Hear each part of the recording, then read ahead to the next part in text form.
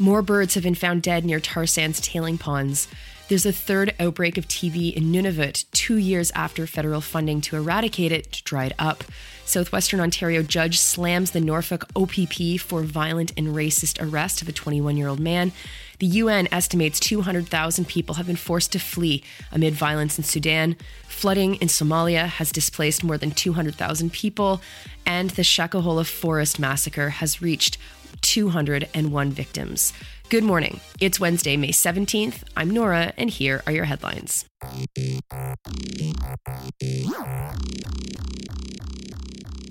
It's a bad news week out there for the birds. Between May 8th and May 13th, at least 32 dead birds were found at two different tailings ponds that are operated by Suncor.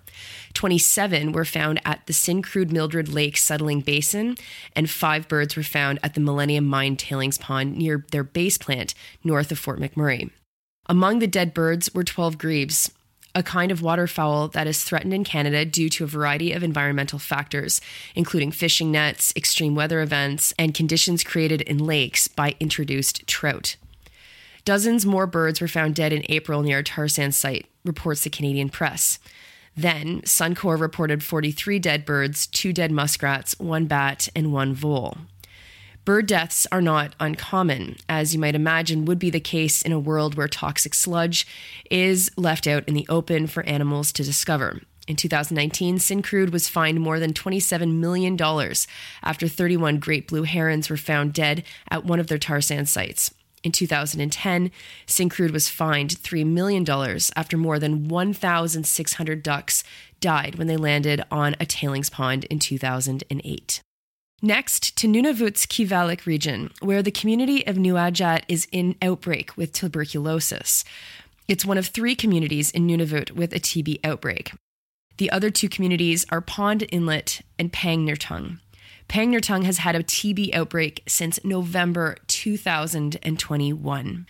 Nuajat is a community of 1,000 people, and it has about 6 active cases and 10 latent cases, reports an unbylined article at CBC News. As I've mentioned before on this podcast, the Liberals promised to eradicate TB in Inuit communities by 2030. The project was announced in 2018, and 2 years later, the money for the project stopped.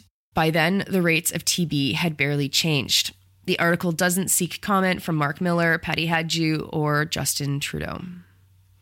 And from the department of This Will Surprise Absolutely Nobody, Susan Gamble from Postmedia is reporting that an Ontario judge has, quote, strongly denounced as unacceptable and intolerable the conduct of Norfolk OPP in a case involving a young black man, unquote. The man is Castle J. Chase, 21 years old. He was arrested and tasered by Norfolk Police in Delhi, which is in southwestern Ontario. He was charged with, my God, get this, 2 counts of, quote, prowling at night, unquote, and then charges related to his arrest: obstructing police, escaping custody, assaulting a police officer, causing bodily harm, and failing to comply. People called police when they saw Chase walking around downtown Delhi without shoes on. Police stopped him, and Chase refused to say his name. He ran away, and 4 cops ran after him. Acting Sergeant Richard Fody tased Chase, which knocked him to the ground. When he started moving again, Fody tasered him once more. The judge ruled that Fody's decision to attack Chase was the result of straight-up racism. After being held overnight without access to a lawyer, Chase punched an officer in the face, which was caught on camera. The judge dismissed all charges against Chase and stayed the assault charge due to numerous human rights violations that Chase had experienced. This isn't the first time that Justice Aubrey Hillard condemned the Norfolk OPP for a dereliction of duty within the force. In 2019, she condemned the force for how they treated an Ohsweken man who waited 16 months to be charged with a crime. Chase has made a complaint against the Norfolk OPP to the Ontario Provincial Police Oversight Body, the OIPRD. In 2022, Fody made $112,000 as a police officer. Now to Sudan. where the UN estimates that 200,000 people have fled to neighboring countries since April.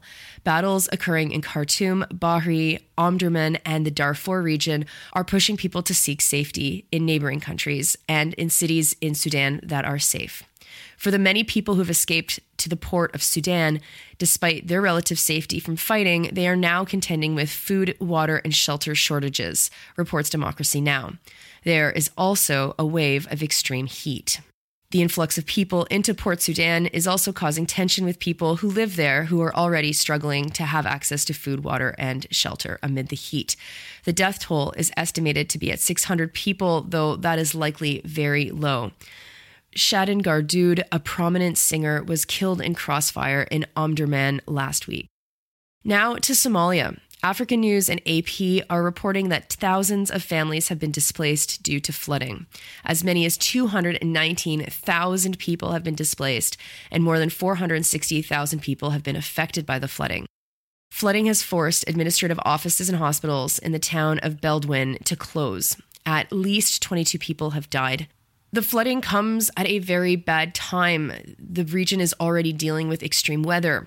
It just had a prolonged drought, which forced millions of people to rely on food aid programs to survive. And finally, I wanted to make a note in a story that I've mentioned before and that I've seen completely fall out of Western news headlines. The death toll for that Kenyan death cult has risen again. It now sits at 201 people, including children. 26 people have been arrested, many charged with forcing people to respect their fast and refusing to allow them to escape from the area they resided in the Shakahola forest. While autopsies on some of the recovered bodies show that they died from starvation, others died as a result of being beaten or suffocated.